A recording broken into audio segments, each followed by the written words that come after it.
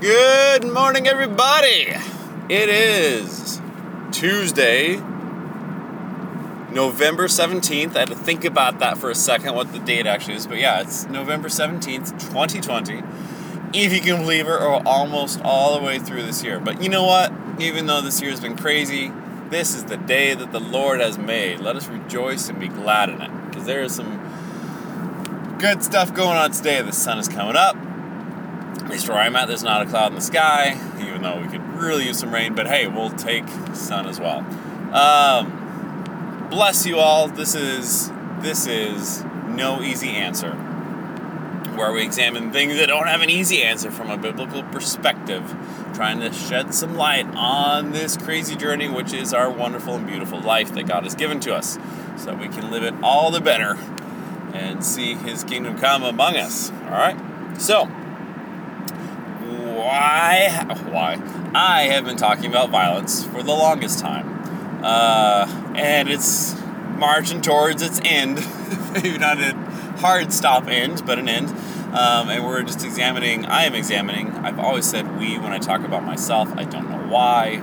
Forgive me if I do that. It's kind of my default public speaking expression. In any case, talking about violence, and we're talking about just general topics of violence. So I've been examining all sorts of things from the Bible, and now I'm going through the actual things that are happening. Last week we talked about abortion, and I'm going semi alphabetical here. So this week I'm talking about bullying,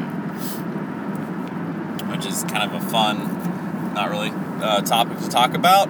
And we're going to talk about bullying. And again, my definition of violence, I'm talking about physical violence. So yes, while there are verbal bullying and that can sometimes lead to physical bullying, I'm going to be talking about bullying in general and gives that kind of interest into there. And it's the same motivation behind the words as it is behind the other one. And I'm going to be 100% honest with you. I was kind of like, do I really want to record this podcast or not? I really have not done my research. This week has just been absolutely redonkulous about the amount of stuff I've been trying to bite off and chew, and I'm exhausted. And maybe I'm just recording this podcast so I don't fall asleep on the way to work. But in any case, you can listen to some very raw and unrefined thoughts coming out of my mind as I try to analyze that, which is bullying. Again, if this blesses you, listen to it. If it doesn't, just don't waste your time. Go do something else. In any case, bullying. Now, this whole thing brings up a little deal, and it's something I have not examined yet within the realm of violence, and it's going to come up pretty strong in this one.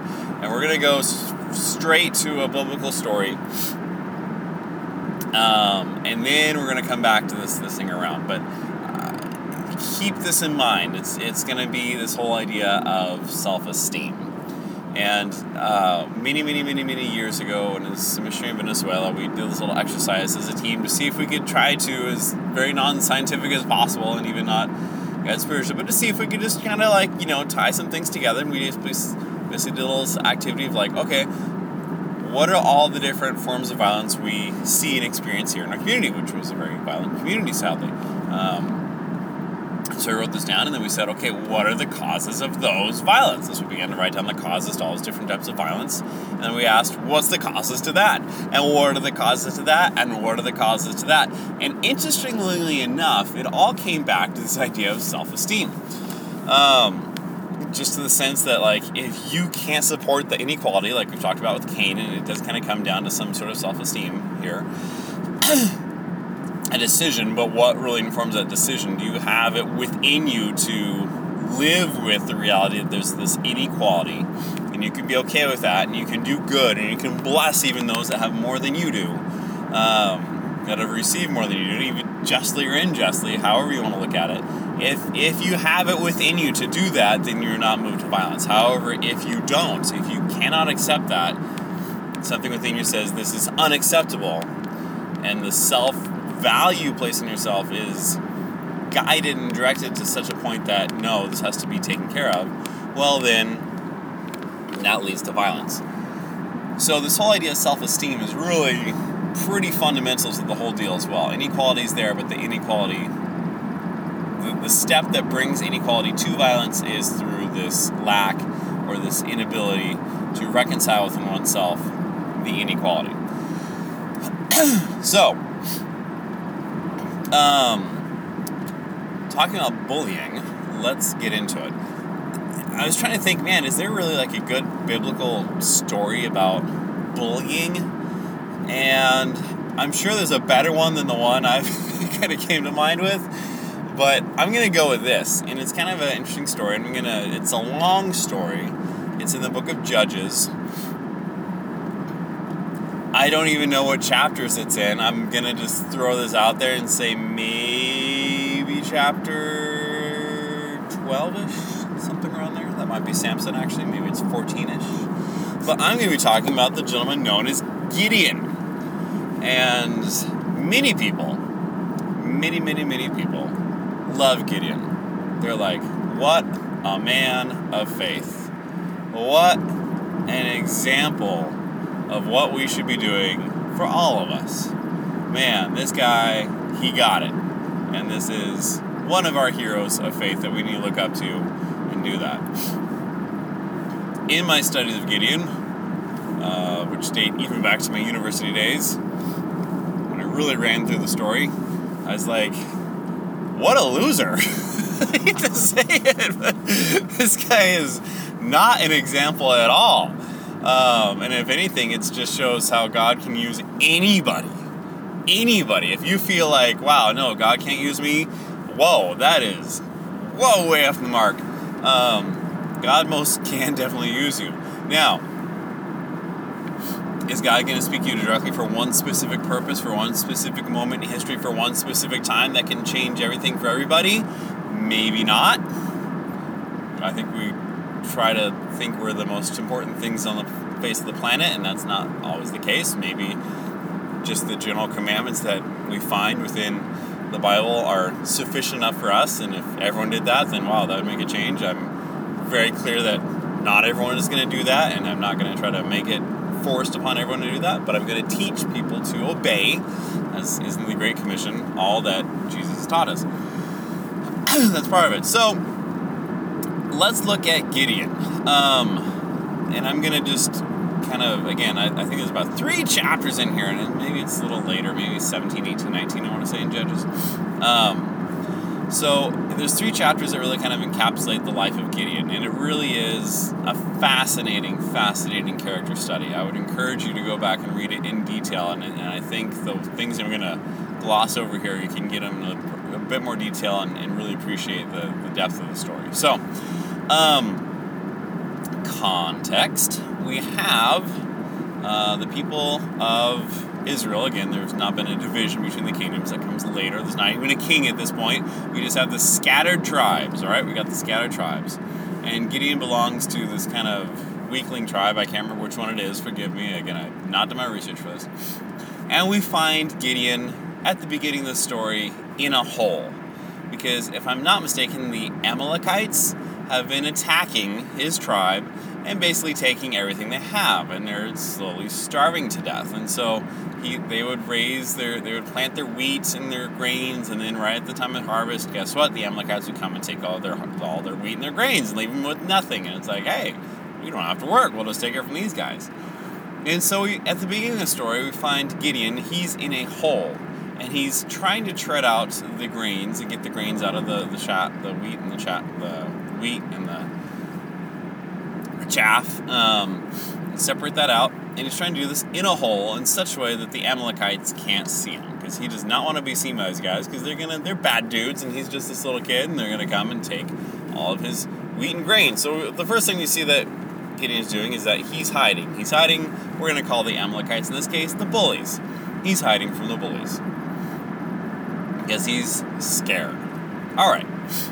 And it may be a smart thing to do. I would agree. In that type of situation, I'd probably be in that hole too. I'd be like, I don't want these guys to come and take everything that I worked months for to try to grow, and this is the only way I'm going to live, and I don't want to take it. So they got all the power. They got all the ways to do this. They're stronger than me. They're more powerful than me and my family, so I'm just going to stay in this little hole and tread it out. And then an angel shows up and speaks to Gideon. It says, "Lo, valiant warrior of the Lord. This is a funny story. I gotta say, this is one of the funny stories in the Bible. Behold, valiant warrior of the Lord. He looks around and says, who else is in this hole with me?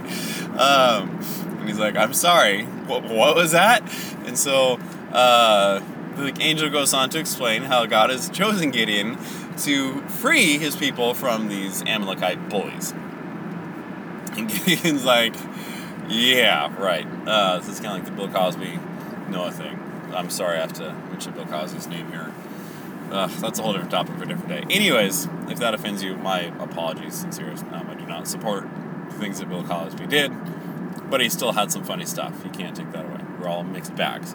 All right, so, so Gideon's like, wait, you want me to do what? You want me to go take out the Amalekites? Did you not notice I'm in a hole, hiding from these people? And yet, here he is, being called by God to go and rid his people of the Amalekites. And so Gideon, as we'll see, is reluctantly obedient. He is kind of obedient. So he tries to do these things, but at the same time, Gideon is overcome and ridden through and through by fears, doubts, and uncertainty. This is very important. Gideon is riddled with fear, doubts, and uncertainty, just like any of us. And I would agree, yes, it's okay to have fear, it's okay to have doubts, it's okay to have uncertainty. The issues come at the end of the story, but we'll get there. So, Gideon, hearing this from God, realizes, we have a problem. The family that I'm part of and the town that I'm part of, we're not really worshiping God as he is. We've been doing some stuff that are kind of not good with God, aka we got some idols here, and that's not cool. And so I gotta rid our town of these idols. So he gets up, again, not in broad daylight, but in the middle of the night, goes out and cuts down the Asherah pole. Now, this town had an Asherah pole, not to be too graphic, but basically the Asherah pole is this giant phallus, or phallic symbol. It was a symbol of fertility, and so you can see, man, these people are getting all their food taken away. They're like, we gotta do something so we get some more production out of our fields. Let's go to this God, because supposedly that makes our stuff more fertile. Hey, Mr. God, with a big pole, can you please make our fields more fertile? And so they start not trusting in God, and they start trusting in this other deity from the surrounding people. Alright, so he goes down and he cuts down the town's phallus. And he burns it. And then he offers a sacrifice to God with the wood there. Cool, alright. So he does this, and I believe he is instructed by the angel to offer a sacrifice with the oxen, which he did. Oh, and he even went and he made a piece of bread, brought it back to the angel, and gave it to him, and then, he made that little sacrifice there. Cool. So, he does this, and the people wake up in the morning, I should say, and they start walking around town. They're like, something's gone here. We're missing something. And they realize what they're missing is the town's large pole. So, somehow somebody knew that it must have been Gideon, so they come bearing down on Gideon. Now, Gideon, and I understand he's a young kid at this point, does what any young kid would do at this point. He runs and hides behind his daddy. He's like, Dad, help! I need help! Help me, Daddy!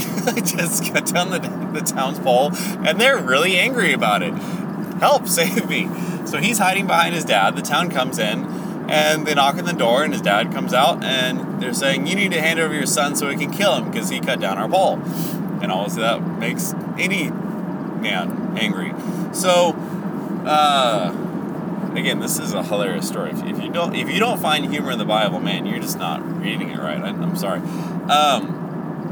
So his dad's like, listen, we shouldn't have this thing to begin with, right? Let's be honest. God has told us, and maybe God's doing something with it. So if God's really going to punish Gideon, let him punish him on his own. But really, no, if you're going to get through him, you got to get through me. And so they huff and puff and walk away, and that's that. So here we have Gideon. He did an act of bravery in the middle of the night, and then he was like, save me, and ran around to get help from his dad. And his dad did. So there we go. That's our mighty warrior of the Lord. At this point, Gideon is now called, and God says, all right, assemble the army. So I'm believing this story. Even if you read it, you can read it about 5 minutes. It feels like this takes place over the case of years, and you'll see there's a definite jump in time a little bit later on here. So Gideon, I feel like, has grown up a little bit, and he says, listen, God has called us to go take on the Amalekites. Everyone, come together. So you know this story. All the people show up, and God says, nope, Gideon, there are too many people here. Not going to happen. I don't want this many people here. Otherwise, you're going to think that you did it, which is a fascinating point. I believe Gideon is a wonderful case story of somebody that has a very low self-esteem. He comes from a traumatized background. He has been traumatized. He has been attacked by the Amalekites. He lives in fear. And this is someone that has riddled with fear, uncertainties, and doubts, like I've said. And he's having to live with it and try to work through it all.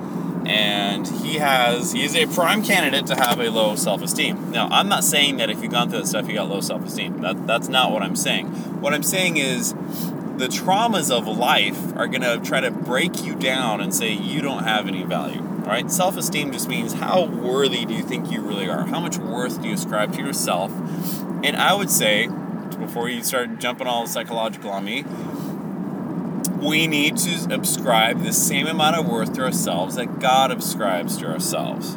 Now, I feel like some people kind of go a little bit too far in this, and they're like, whoa, I'm so amazing because I'm made in God's image.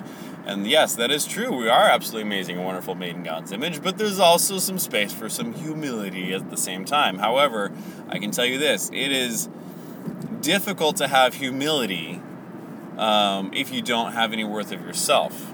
Otherwise, you don't have humility, you just have self-abasement. You're not giving yourself any value at all, and that's not good either. So really, it is coming into agreement with how God sees us, and then once you can do that, you have some sort of self-worth, then you can apply humility, and you can receive all the humility that is worthy of that.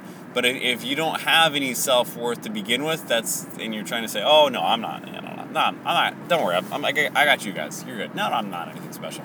That's not humility, that's just, you can't value yourself, and that is also a huge error. So, one, not to puff yourself up, so great that you think you're the, as they say, as my wife loved to say, the last Coca-Cola in the desert. But two, to not be like you have no value whatsoever. No, that's not the reality. And I wouldn't even say it's a balance. It's agreeing with what God says, who we are. Okay. Now, God called Gideon a mighty warrior, and he's taking these little baby steps to begin to agree with that. That's good. Nonetheless, you'll see again, he's riddled with doubts. So he calls all these people together. God says, nope, get rid of them. So he sends half of them home, and he takes them down the river, and the ones that drink from the river like dogs, those are the ones that stay, the rest of them are out. So now Gideon's surrounded by a lot of rough characters, to say the least. Those are the ones that are there. And he's like, oh boy, here I am. So here he is, this little kid that's scared, hiding in the hole, now surrounded by these really rough characters, and he's the one leading them. Now, because in some sense he is agreeing with what God has told him, that he is the mighty warrior from the Lord. But when it comes up to like, all right, go and attack the Amalekites, there's this doubt. He's like, wait a minute, no, God, okay, let's hold up, stop 1 second here. I know you told me to go attack them, but let's just be sure that's the case. All right, tell you what, here's what I'm gonna do. I'm going to put this piece of sheepskin out there that's got the hair on it. It's called a fleece. And if I wake up in the morning and all the ground around the sheep's hair is dry and only the sheep's hair has dew on it, then I'm going to know, that's going to be the sign, wink, wink, nudge, nudge, that, all right, I'm really supposed to go attack the Amalekites. Thank you. So he goes to sleep, wakes up in the morning, the ground is dry, and that thing is soaked. That fleece is soaked. He's like, oh boy. Well, that wasn't very scientific. Okay, God, maybe that's just how nature works. I'm sorry. You know what? Let's do something different. How about this time, tomorrow, I'm going to buy myself 24 hours here. Tomorrow, because I'm scared of attacking these people, tomorrow, when I wake up, let's just buy myself more time here. Stall. Tomorrow when I wake up, all the ground is going to be wet and the fleece is going to be dry. So he stalls for 24 hours. So the guys just go down and drink some more water like dogs that you are. And it wakes up in the morning and there it is. Ta-da! the fleece is 100% dry as a bone, and all ground around it is wet with dew. He's like, dang it! Okay, so I guess God is really telling us to go attack the Amalekites. All right, Lord, we'll do it. So he gets ready, and then he gets this little plan together, and he says, all right, everybody, we're going to act like we surround him. So he comes up with this little plan to act like he's surrounding him, right? As everyone has their torches, hiding again, has their torches hidden in these little jars. They go up, they surround him, and then Gideon's like, okay, we got to see how we're going to attack these guys. We're going to attack them again at night, not plain day, at night, hiding, scared, to go and take these guys out. So he crawls down to the camp to see what's going on with these guys, and he hears them. And here's what he hears between these two Amalekite soldiers. And it's probably Ammonites, I'm sorry. But anyways, he hears these two, I think it is Ammonites, these two Ammonite soldiers, and they're talking amongst each other. And they say, hey, I had this dream last night. What'd you dream? Oh, man, I dreamed that there was... Oh, my gosh. Lord, thank you for your sense of humor.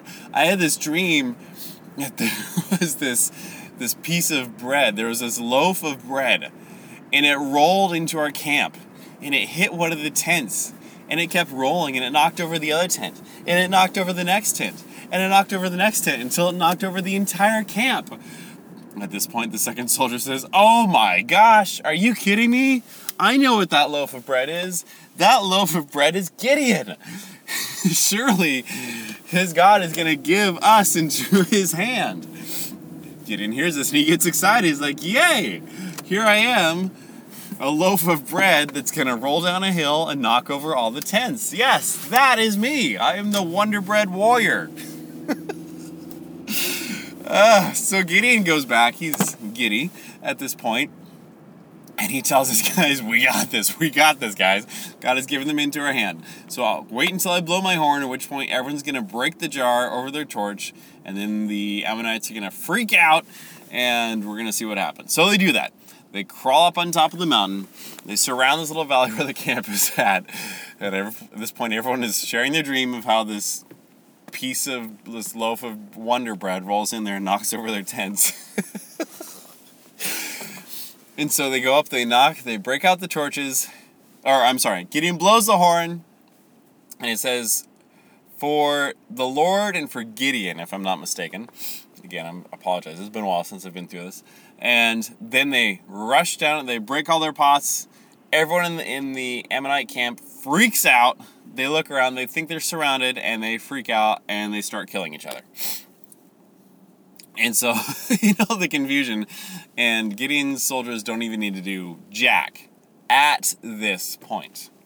So the Ammonites deal themselves this terrible blow from the Wonder Bread Warrior, who just rolled into camp like a piece of bread and knocked over their tents. Now,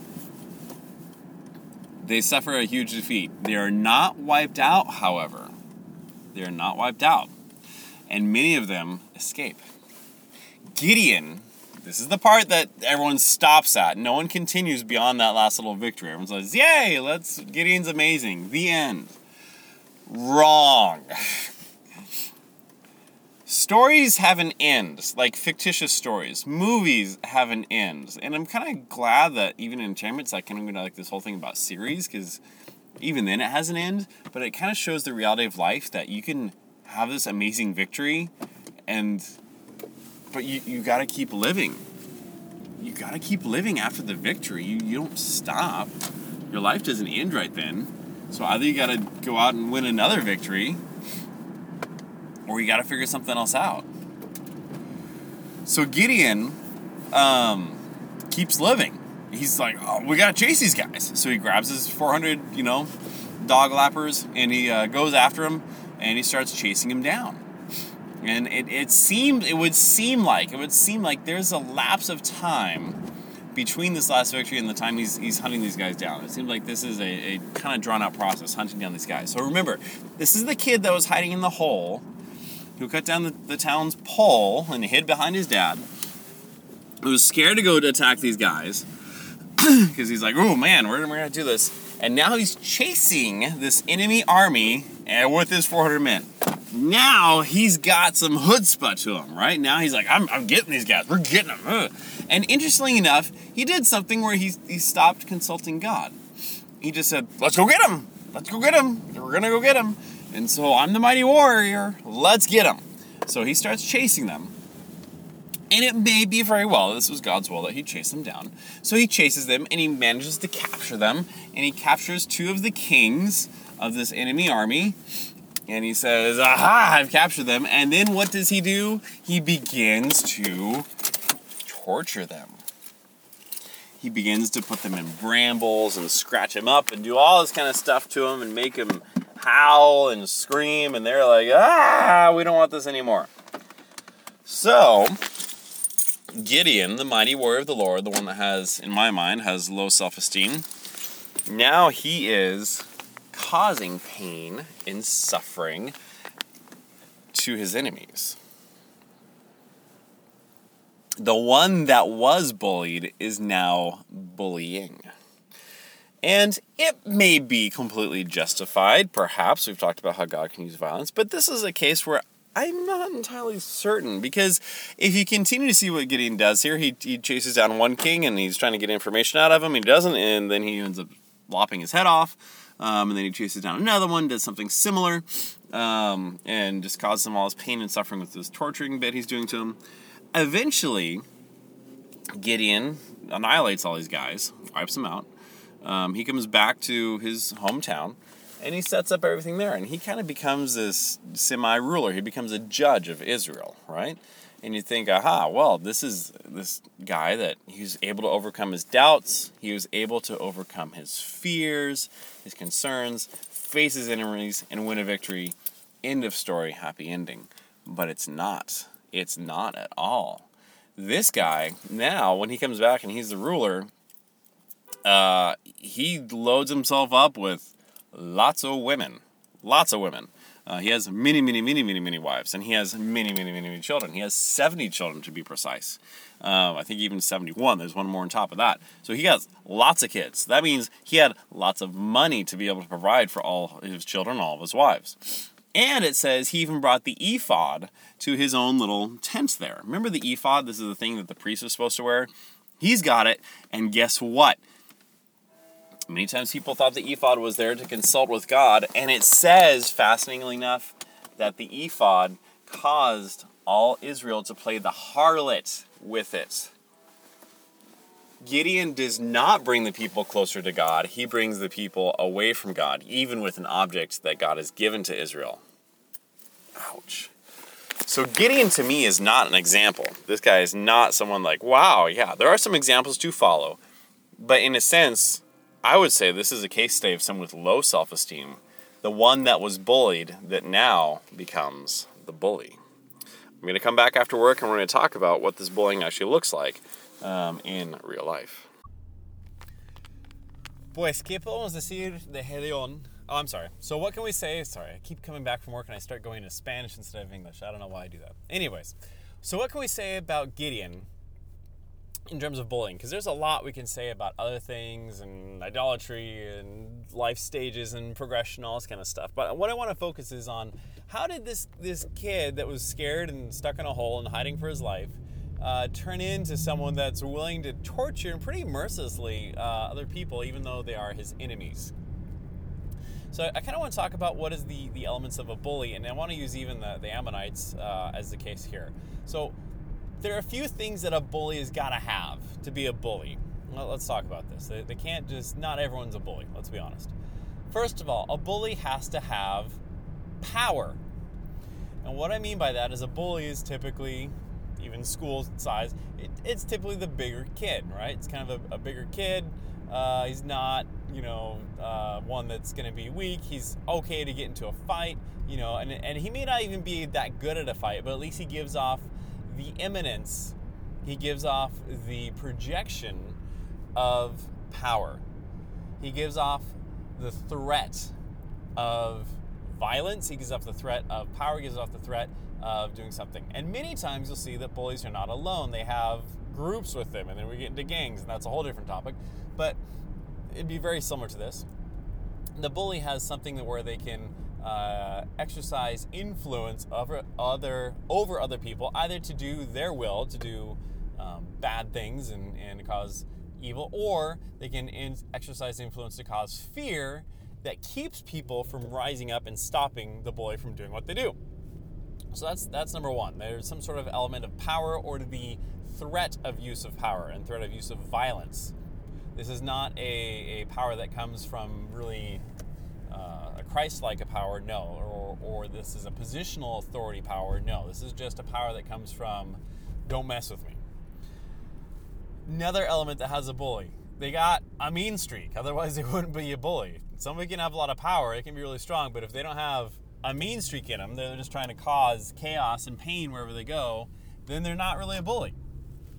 So that's one of the very first things second thing to look at is the tendency to do harm. The desire to do harm, and specifically, if we're talking about bullying, it's the tendency to do harm for laughs. To do harm that brings about laughter and injunction and making fun of, right? That's a big part of bullying. It's not just the physical stuff. It's also like the verbal abuse that comes with it, and it comes with the ability to laugh at somebody else at the expense of others. That is a big part of bullying. So we got someone that has the illusion of power and or actual power, and they use that power to cause harm upon others, and that makes them laugh.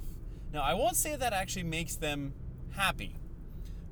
It might make them happy, and I'm sure there are some very sick individuals out there that it definitely does make them happy. Let's be clear about that. There's some real serious cases out there, and we'll get to those later. But on the level of bullying, it may be that it really makes them happy, it may be that it doesn't. We'll see. It may be that it's just covering for something else. And I think number 3, one of the other main elements of a bully, is a bully has been bullied or is being bullied, right? A bullied is someone who is hurt, and there's some sort of pain or issue that has caused this person to acquire power because they felt like they lacked it.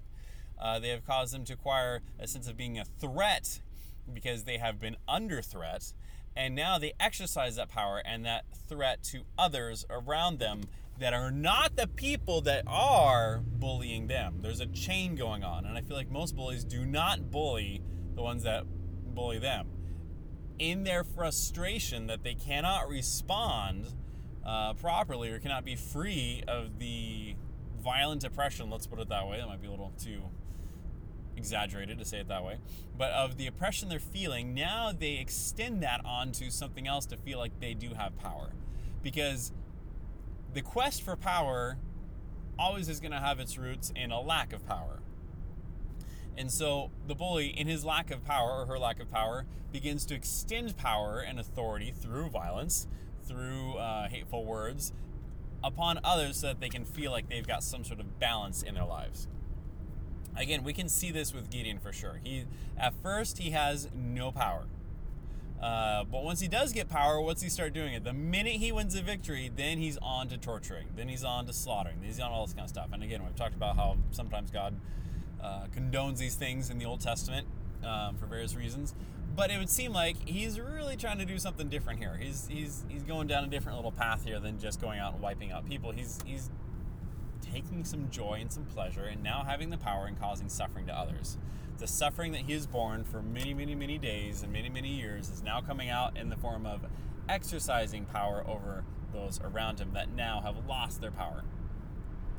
And this one in particular, he was able, through God's help, to stand up to the bully. And here's another big thing, because we talk about how we end bullies, and we'll get there in a second. Also, he has the sense of a lack of power. Once he gets power, he becomes a bully. And it would seem, again, he's getting some sort of enjoyment out of doing the bullying. The Ammonites, I can't tell how much they enjoy doing their evil deeds. My guess is they probably thought it was great, and they didn't mind doing it at all. We're talking about ancient world. This is very common. It's like the more you can step on your enemies, the better, more powerful you are. So you're definitely going to do that to show how great and amazing you are. That's just kind of how it went. Mainly through a lot of teaching of Christ that have gotten diffused throughout society and kind of lost their source. We've kind of come to work against bullying and seeing this as a bad thing, which I think is kind of interesting because I can tell you, from the days when I was a kid, there was this transition going on, and I'll tell you my own little bullying story. 4th grade, I had just moved in to a different state. My folks had moved from Seattle, Washington, and we moved to Boise, Idaho, and I started going to a new school in 4th grade. I ended up becoming friends with the son of my 4th grade teacher. I didn't know she was going to be my 4th grade teacher, but she turned out to be my 4th grade teacher, and so I became friends with her son through some various connections we had once we got there. He was not in my class. He was about 2 grades ahead of me, so that was not part of the equation. But there was this one kid in my class that caused me issues, and he was, in every sense, a bully. And I was pretty much a happy-go-lucky kid. I admit I was pretty innocent and pretty open and free, and I would, in 4th grade, go skipping down the halls. I loved to skip. It was fun. It just felt good. I got this neat little feeling in my chest every time I skipped. So I'd skip all over the place. And obviously, this was a little late in my development to be skipping, culturally accepted. Skipping was not allowed at this point. And so obviously, I was kind of a target for bullies. Now, this one particular kid, I don't know all of his life story. I don't know what the deal was, but he had it out for me. And so he caused me issues. He called me pain. He called me names. He'd push me. He'd put me down. He threw me a few times, all this kind of stuff. And it was just this thing where I was not feeling good. And every day I was dreading going to school because I was going to have to face this kid. And I did not want to. And it was not a good thing. So somehow through the grapevine, this got to my teacher, and something happened that he did something to me in class. She caught it, and so she threw him out to detention, and he got expelled. He got gone completely out of school because of it. Completely removed. I never stood up to this bullying. Fascinating enough, years later, I'm in my 20s now, I'm going to a wedding in Idaho, and who should I find myself sitting across the table from but except this very same guy. And I remember as a kid, even though I was taller than him, I felt like this kid was stronger than me. And I was never good at fighting, I'll admit with that. I was the skipping kid, I was not the fighting kid. So I was not good at fighting per se, so I didn't stand up to this bully and show him what's up. But I felt like he was stronger than me, and that was probably not the case. I probably could have taken the guy if I had my wits about me, and just didn't. And so, in any case, I'm sitting across the table from this guy now, and I'm either in college or graduated from college, and he's about half my size. I could pick this guy up and throw him wherever I wanted to. But he was such a good guy. I mean, it was really amazing. I was super following Christ at that point, and he was too, and we had this very good conversation, and we were able to, I don't even know if we talked about what had happened or reconciled. I think I might have brought it up, just be like, hey, I'm sorry for what happened, that you got kicked out of school. That was not my intention. He's like, no, I want to apologize for what I treated you. That was wrong. And we were able to reconcile, and it was a really beautiful little time. So, where was I going with that? Bullying. There it was. So all I have to say, there's some ways that we have to deal with bullies, and that's a whole different deal. But what I'd like to say is that, oh yes, the transition. So I feel like back in the day, and maybe it's coming back a little bit, the idea was like, if there was a bully at school, you taught your kid how to go fight, and you got to get them to be decent in defending themselves, and then you let them loose and let them have at the bully. And that somehow makes you now transition from a boy to a man, I don't know, something like that, and now no one's going to mess with you because they saw that. I would say there is, and here again, as a person, as a human being, that has some sort of value. Now, does it hold a Christian value, like according to Christ? No, it does not. Again, I don't believe Jesus condones violence. But I would say it's a boost for your self-esteem that you can stand up for yourself and not be knocked over. That is a necessary skill, and I don't believe that as a human being you should just be tread on and stepped upon and you say nothing about it. I believe as a human being there has to be some point where you can stand up for yourself because you have done it in the past. I see David standing up to Goliath and saying, listen, I have killed the lion, I have killed the bear, I have done these things in the past, and now I'm going to serve your body to the vultures today. He knows what's up. He's been there before. This is not new to him, and he has done that. And I feel like we all need our lions and bears before we face Goliath, and that would not be a bad thing to do. So, but that does not mean that you go out and look for someone to knuckle down on, because now you've converted yourself into the bully.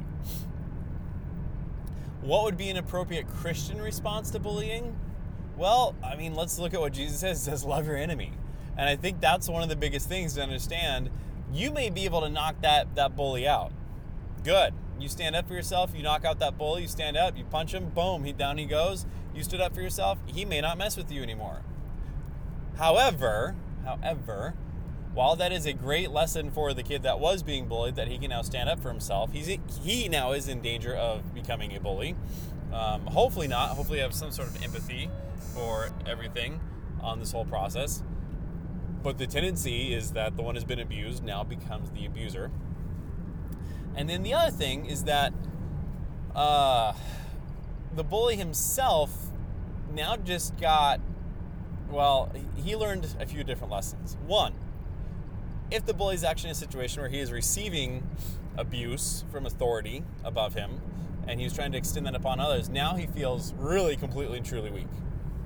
Now he's either got to take the lesson from the guy that just knocked him down that he was bullying and be like, now I'm going to go do this to the guy that's knocking me down so I can stand up to him.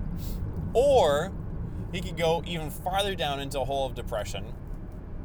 Because if I'm talking about bullying like from a kid, even a younger kid, they're not going to be able to stand up to their parents and knock out their parents, and that's not a good thing to do anyways.